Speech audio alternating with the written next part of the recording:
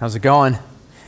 Good to have you here this morning. My name is Joe. I'm one of the pastors at New Hope, and I work with the college and young professionals. Here we call it the greenhouse. We got a couple here still. Many of them are out of town. So excited to get to spend the last day of the year with you. I don't know about you, but I think this has been a really good year. But I think for many of us, this has been a challenging year too. And I just think it's so good to be reminded of the truth of the gospel this morning. Those songs, it's so rich. So let's pray, and then we'll dive into what God has for us. And let's just be this will be just an extension of what we just worshiped. God, we just thank you that of the truth of that, though our sins were many, your mercy is more. I think a lot about just how it looks like we all have our lives together, but we're really just all a mess. And we're just thankful for Jesus. And that is the truth. That because of Jesus, we are who we are. And so, God, we pray today that you would teach us. You would teach us your ways. You'd help us to walk in your truth. And you'd help us to have a greater clarity about how you think, and that it would impact how we live. We pray that in Jesus' name. Amen. Well, how many country music fans do we have here today with us? Come on, get them up. That's right. You used to have to be ashamed in the 90s, but not anymore. If you know me, I love country music, and it's not just a hip-hop crap, the pop. I'm a big 80s and 90s country fan, and there's an old song by a guy named David Ball, and it's called Thinking Problem. And believe it or not, the song mixes the idea of a thinking problem with a drinking problem. Not too surprising, being country music. And I want you to look at these words with me, or listen to them. This is what he says. He says, yes, I admit I've got a thinking problem. She's always on my mind. Her memory goes round and round. I've tried to quit 1,000 times. Yes, I admit I've got a thinking problem. Fill the glass up to the top. I'll start with loving her, but I don't know when to stop. And the point of sharing that with you is to illustrate what I believe is a core challenge for all people, and it's this. Your thinking and beliefs affect everything about your life. Destructive, untrue beliefs and thoughts wreak havoc in our lives. They damage us, they damage our relationship with other people, and they damage our relationship with God. They rob us of the joy and the peace that's our birthright in Jesus. And so today we're continuing in our series called Joy Regardless as we look at the Apostle Paul's letter to the Philippian church. Paul wrote this letter from a prison, chained to a prison guard. And yet his life overflowed with joy. God's been teaching us through Paul's writings that we can have joy regardless of our circumstances. Joy doesn't come from life going the way we want it to go. It comes from Jesus, from being purchased by the blood of Christ and allowing the gospel to direct our hearts and our minds. If you're new to church, the gospel is the good news that started with the incarnation that we celebrated this past week, right? With Christmas. God coming to earth and dwelling among us. It was God the Son became Jesus the man. It started with the incarnation and it ended with the cross and the resurrection. Jesus was the perfect human, and as the perfect human, he became the perfect sin sacrifice to pay for all of our wrongdoings. And so the gospel, the good news is that Jesus hung between two hardened criminals on a Roman cross to be the Lamb of God who came to take away your sin. And in Jesus, we can come and find complete forgiveness and ultimately a new life and a new way of living. And so responding to the gospel message means that you believe in Jesus as the forgiver of your sin and as the leader of your life. You ask him to forgive you of your wrongdoing, and you invite him to be Lord over all of your life. And so today we're going to continue to learn from God and his word what could totally transform 2024 for you and me. If you have your Bible or web-enabled device, you can flip or tap your way to Philippians chapter 4, starting in verse 8. Just two life-changing verses. This is what Paul wrote. This is what we read.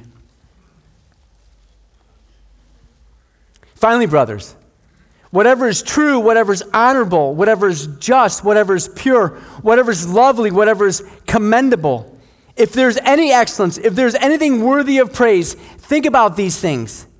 What you have learned and received and heard and seen in me, practice these things, and the God of peace will be with you. And so Paul lays out categories for us to kind of assess our thinking. And I want you to wrestle with whether or not you have a thinking problem. Check out these categories. He starts off by talking about whatever's true and whatever's honorable and whatever's just. We could probably spend our entire time today talking about what's true, thinking about what's true.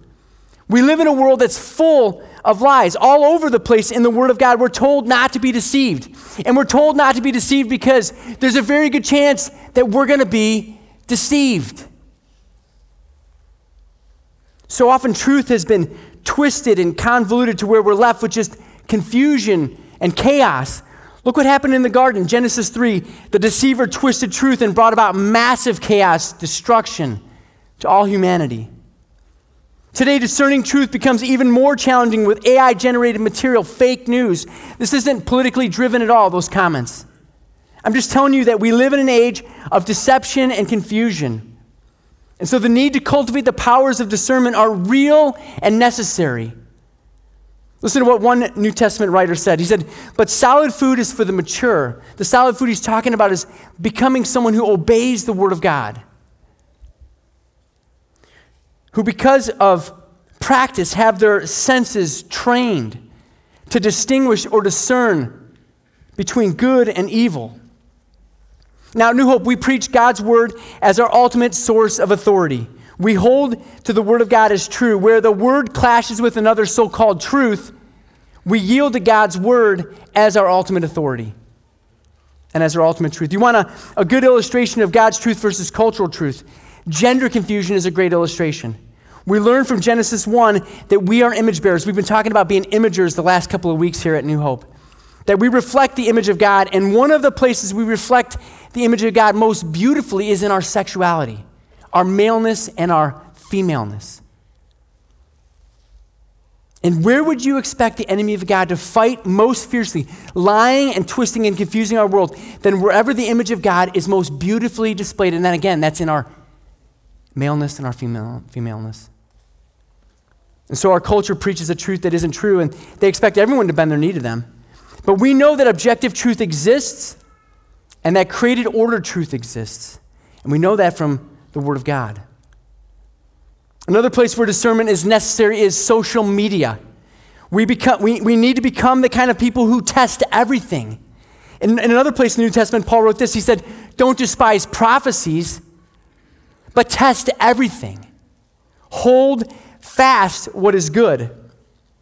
Dr. Luke penned these words about the Bereans in the book of Acts. He says, now these Jews were more noble than those in Thessalonica. They received the word with all eagerness, examining the scriptures daily to see if these things were so. The Bereans were of more noble character. Why? Because they received the teaching of the word of God. But they went and examined it for themselves because they knew that they lived in a world that was filled with deception. So we have to work hard to discern and think about what's true. So Paul starts off and says, whatever is true. The idea there is just the idea of truthfulness. The Greek for the word true is this word aletheis. And it means true or real or honest, authentic, genuine, unconcealed. God's word is truth. Jesus told us that in his high priestly prayer in John 17. He said, sanctify them in the truth as he was praying to the Father. He said, your word is truth. And so God's word is true, and Christ is true, and his gospel is true.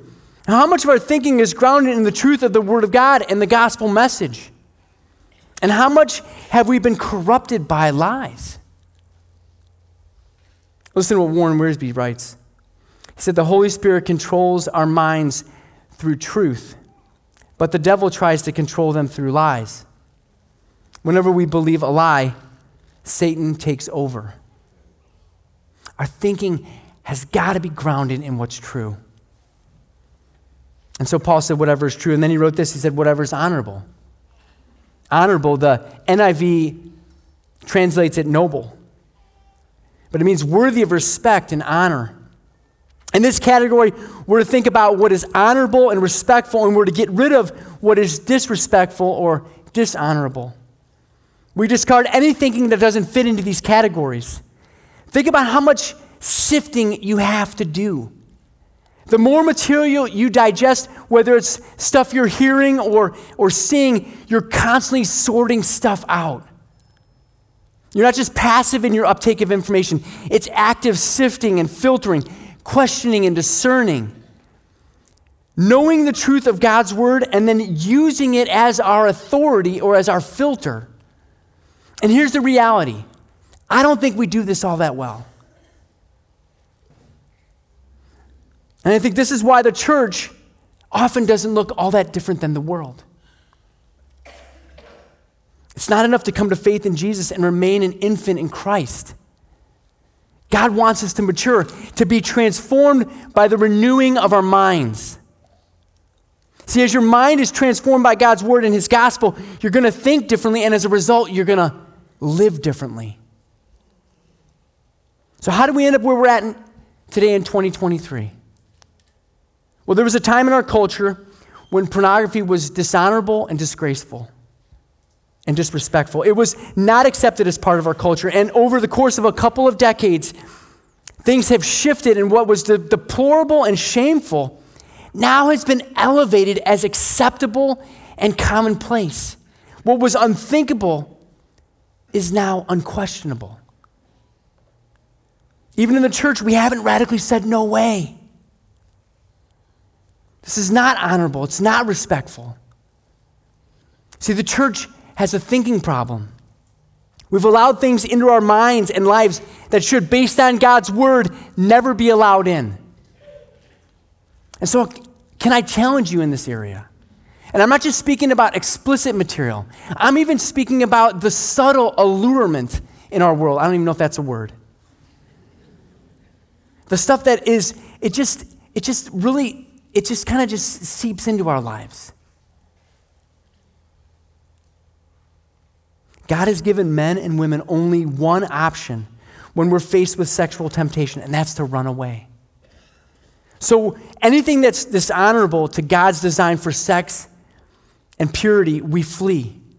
We move our minds away from, and often we need to move our bodies physically away from whatever the source of temptation is. And Paul went on and he wrote this. He said, whatever is just. That word just in the NIV is translated right. Just would mean giving to God and people a justness that is worthy of them. We think about people in a just way and we treat people justly. All these categories that Paul lists are really extensions of who God is and how he thinks. Really, at the end of the day, Paul is just saying, hey, let your thinking be an extension of your faith in Jesus. Someone who's being recreated and redeemed. We're becoming more and more like the one who made us in his image. And God is true and honorable and just.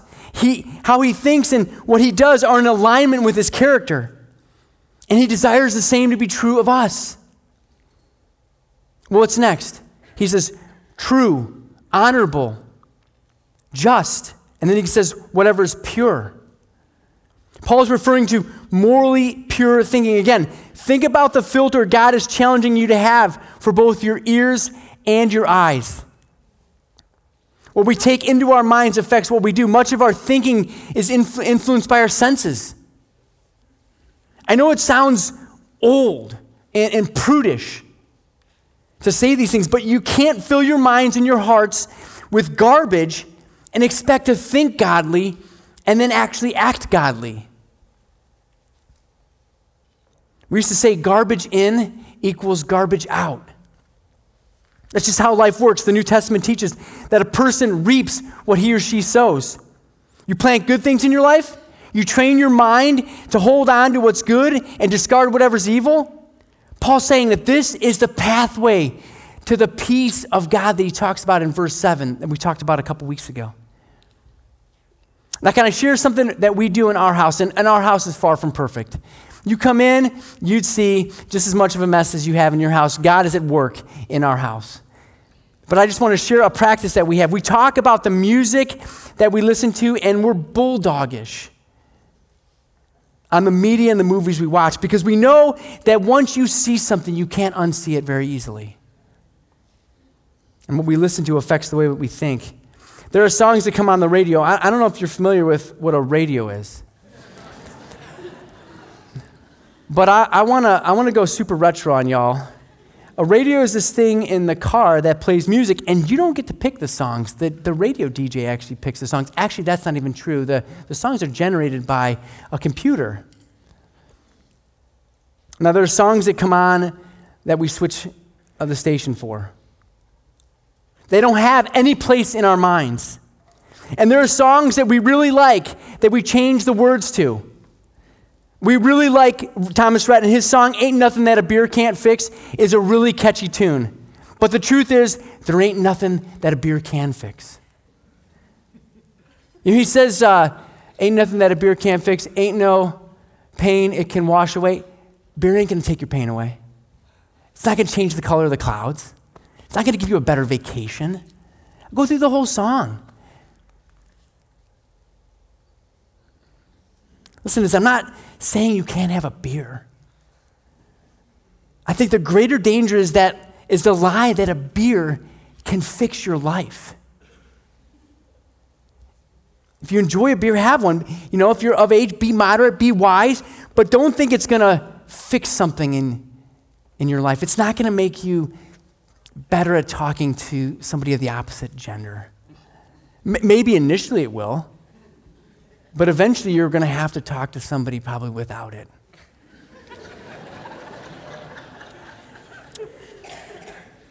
Paul challenges us to think about what's pure. Another category he gives us is this. He says, whatever's lovely. That word means whatever calls forth love or whatever's attractive or lovable. He continues, he says, whatever is commendable, or the NIV translates it admirable, praiseworthy or attractive, likely not to offend. If there's any excellence, if there's anything worthy of praise, anything worthy of praising God, these are the things we're to think about. Now, what I want you to do is I want you to take those categories and I want you to apply them to 3 specific areas. I want you to process how you think about yourself, about other people, and about God. See, I think if we tighten up our thinking, we'll see massive transformation happen in our lives. The writer of Proverbs says it like this. He says, as a man thinks within himself, so he is. In other words, you will move in the direction of your thinking. You'll become what you think. Your thinking and your beliefs about yourself, God, and others, it will greatly impact the joy and the peace that you'll have in your life. Think about this. The average person experiences somewhere between 12,000 and 60,000 thoughts a day. That's quite a range. Think about that for a second. And again, I found this on the internet. I'm not exactly sure that I believe this, but from a couple of different sources, 80% of those thoughts are said to be negative. What you think about and how you think will make a huge difference in your life. Let's start with thinking about how we think about ourselves. How often do you think about the fact that if you're in Christ, if you've been born again, you are a child of God? I have a pastor friend of mine who goes around just pointing to people saying, hey, you're a cog. You're a cog. You're a child of God. You're a child of God. How often do you think about the fact that you are a new creation? It says the old is gone, the new has come. That you're completely forgiven and fully accepted because of Jesus. Are your eyes fixed on your failures? Or do you see the progress that you're making as a follower of Christ? What's true, noble, just, pure, lovely, commendable about your life? There's all kinds of things that are true. Like, how often do you feel hopeless when in reality you have the truest hope already as part of your reality?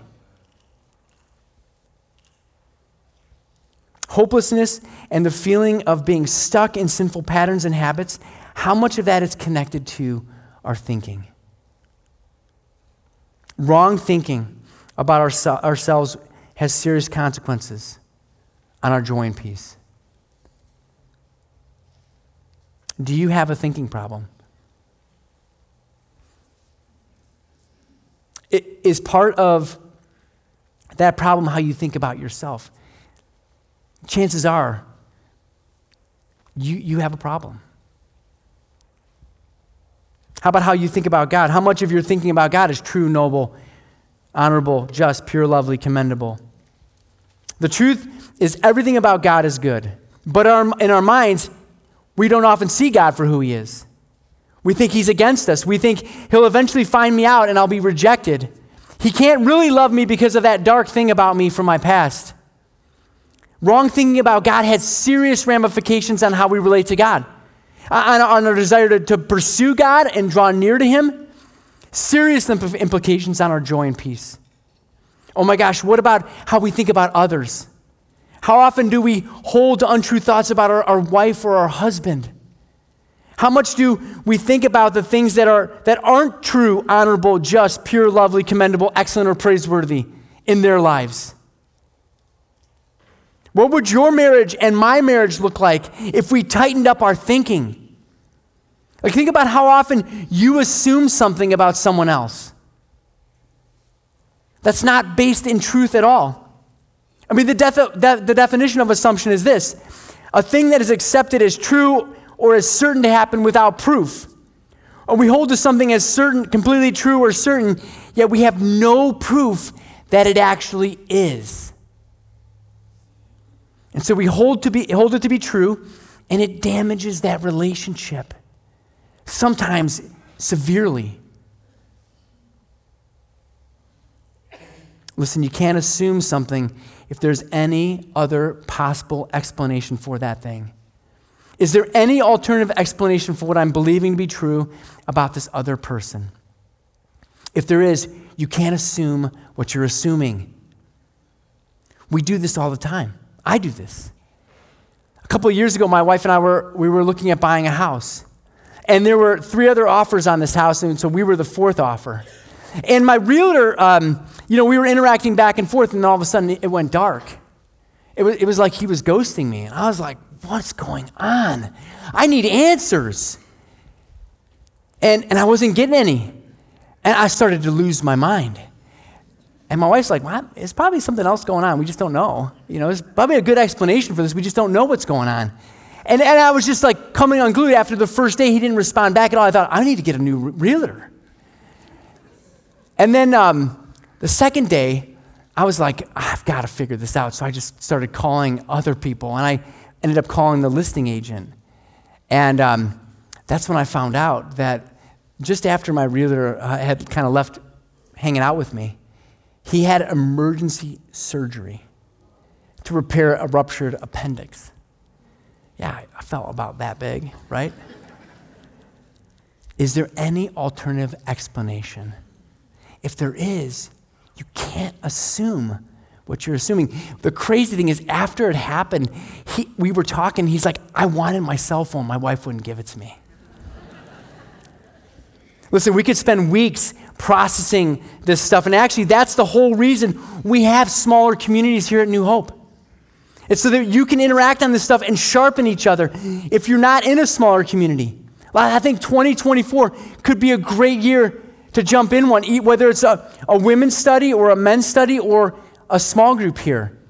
And if you want to get connected in a real simple way, just email jeff@nhchurch.com. What if we only decided to think about what is true, honorable, just, lovely, commendable, excellent, and praiseworthy about other people? We would have the healthiest, God-honoring community in the world. Listen to what Warren Wiersbe says about this topic. He says, we must realize that thoughts are real and powerful. Even though they can't be seen, weighed, or measured, we must bring into captivity every thought to the obedience of Christ. This is how we overcome our thinking problem. We discipline ourselves to think only about what's true, honorable, just, pure, lovely, commendable. And when we have thoughts that come into our minds that don't fit in those categories, we filter them out. Your mind is the greatest battlefield in the world. And that's why Paul wrote what Warren just quoted there. He said this: we destroy arguments and every lofty opinion raised against the knowledge of God. And listen, we take every thought captive to obey Christ. I think this stuff is heavy, right? I mean, it's often difficult to acknowledge a problem and then turn and move in a different direction, especially when you kind of feel like I've been doing this for a long time. But here's our great encouragement. We may struggle with our thinking, but God doesn't. When he thinks about you, he thinks about what is true about the you washed by the blood of his Son. He sees you as holy and blameless. He doesn't hold your sin over your head. He chooses to forget your wrongdoing. He thinks about whatever is honorable in the you that has been fully adopted into his family as a son or a daughter. He thinks about you as a cog. He thinks about you as someone who has been justified because of your faith in Jesus, which means you're legally forgiven forever. There's never any condemnation for you. Someone who will no longer experience his justice. Jesus experienced the justice of God on your behalf on the cross.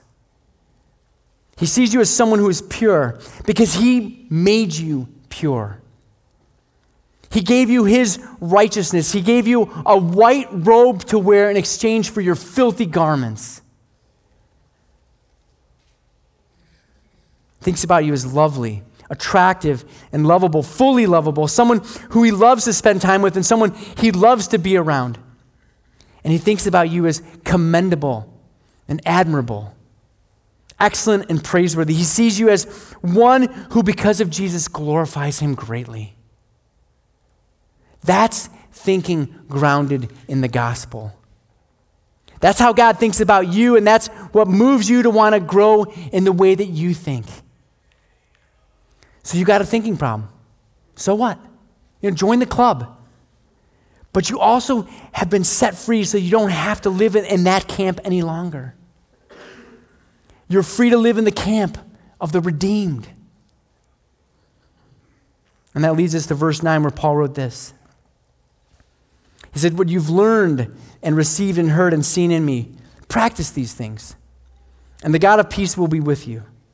So Paul concludes this section of writing by putting his life out there again as one to emulate. Like he talked earlier in this letter about imitating him. We often say more is caught than taught, and if you have kids, you know that they become what you do. It's sobering. My wife will share about a time when our kids were little and she was putting Micah, who's no longer little. He was just 2 at the time. And she was getting him in his car seat. And something happened and she said, oh crap. And that little boy just started saying, oh crap, oh crap, oh crap. Imitation is powerful. Paul knew that, and he encouraged them to learn from him and to receive from him what he was wanting to pass on to them about Jesus and the gospel. He held out the truth of the gospel with his words and the things that he taught, as well as with his life, how he lived among them. What you see Paul doing is saying, follow me as I follow Jesus. This is the heart of what it looks like to raise up others who follow Jesus. We call that disciple making. But I'm convinced that Paul's goal wasn't have the church revolve around himself. Instead, he wanted God to raise up all kinds of laborers who would invest and who he would invest in, and then in turn, they would go and invest in others. As Paul followed Jesus, he learned from Jesus, and then he would pass on the things that he learned with the goal that they would embrace those things, embody them, and pass them on to others.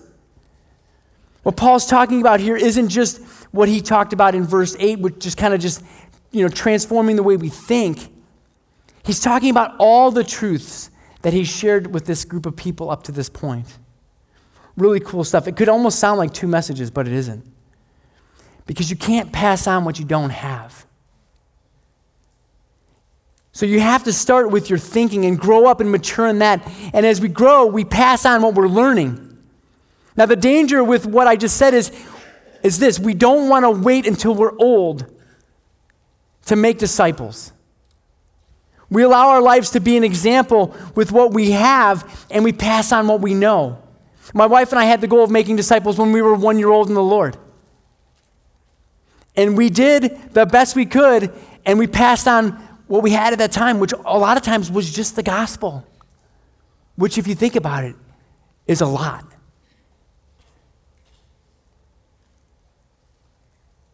And as God continues to grow us up, we continue to take what we're learning and we just do the best we can to pass it on to others. The coolest part of this concept of making disciples is that it's part of the process of us becoming more like Jesus. And so the more we're engaged with others, the more we'll become like Jesus. And the opposite is true as well. If we're not active in helping others grow in their faith, we may be hindering our own spiritual progress in the faith. And so Paul says, take your thinking problems. Watch how I process my thinking. Then I want you to learn how to process your struggles. And take those things and apply them to your own life. Practice them. Do you see grace in that concept, practice? The Greek is the word praso. And it just means to do, receive, experience, practice, to act. Following Jesus is a life of learning to act like him, to imitate him. And he's put others around us as examples to us, and we're to practice the things we're learning, which means we aren't going to be all that good when we start. But our goal is progress. You see that saying all over the place now. You go to the gym, it's not about perfection. It's about progress. And I love that because I see that all over the place in the New Testament. So our challenge today is twofold. One, Paul lays out for us to do something about our thinking problem. And if I had to lean in and give you kind of one area that I really want to kind of stress for you to think about, it'd be the area of assumptions. I'd love for you to root out assumption in your life. I've seen great progress in my life in this area. Obviously, I'm not perfect. I shared the story about my realtor friend. But the more that I see progress happen, the more joy and peace I have in relationships with other people. The key is that question, is there any alternate explanation for what I'm believing to be true about this other person? And then number two, Paul maps out what making disciples is all about. It's passing on through word and action what we're learning from Jesus about him and his gospel and its application in our lives. Our goal each week should be to think about, what does God want me to apply to my life? How can I make greater application of the Word of God to my life? What can I put into practice? This thinking stuff is huge to your spiritual maturity. It's the kind of stuff that you'll spend the rest of your life developing and maturing in, and you'll make progress, and then you'll see the need to make more progress. And the more progress you make, the more you'll have to pass on to other people. And the more you invest in others, the more progress you're going to make. I love the way Paul ends verse 9. He says, and the God of peace will be with you. And so verse 7 talks about the peace of God that's going to guard your hearts and your minds. And then the end of verse 9 says the God of peace is going to be with you. Think about how blessed a people we are. We have the peace of God coming at us from both directions in our lives. What a blessing. We're going to take some time and we're going to think about how we can actually apply this to our lives. Michael's going to kind of lead us in some worship, and we're going to take some time. And my prayer for you is that 2024 is going to be the year that you make more progress in your faith in Jesus than ever before. That's my desire for my life too. Let's pray.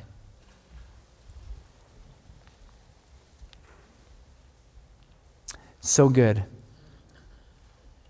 to know if God is for us, who can be against us? No one. He who did not spare his own son, how will he not graciously give us all things? God, you want to give us progress in our faith. There's nothing in you that's holding back those things from us. And so we pray, God, that we would have arms open wide to all that you would want to do in us, as we stand on the brink of a new year, God, you've made us new people, and we pray that you would move us in new directions in the way we think, how we process things in our minds. Would you continue to renew our minds? God, even as a church, I pray that you would make more connections and connectivity, more sharpening, more opportunities where people move closer. Feel more unashamed about just talking about the blah in our lives.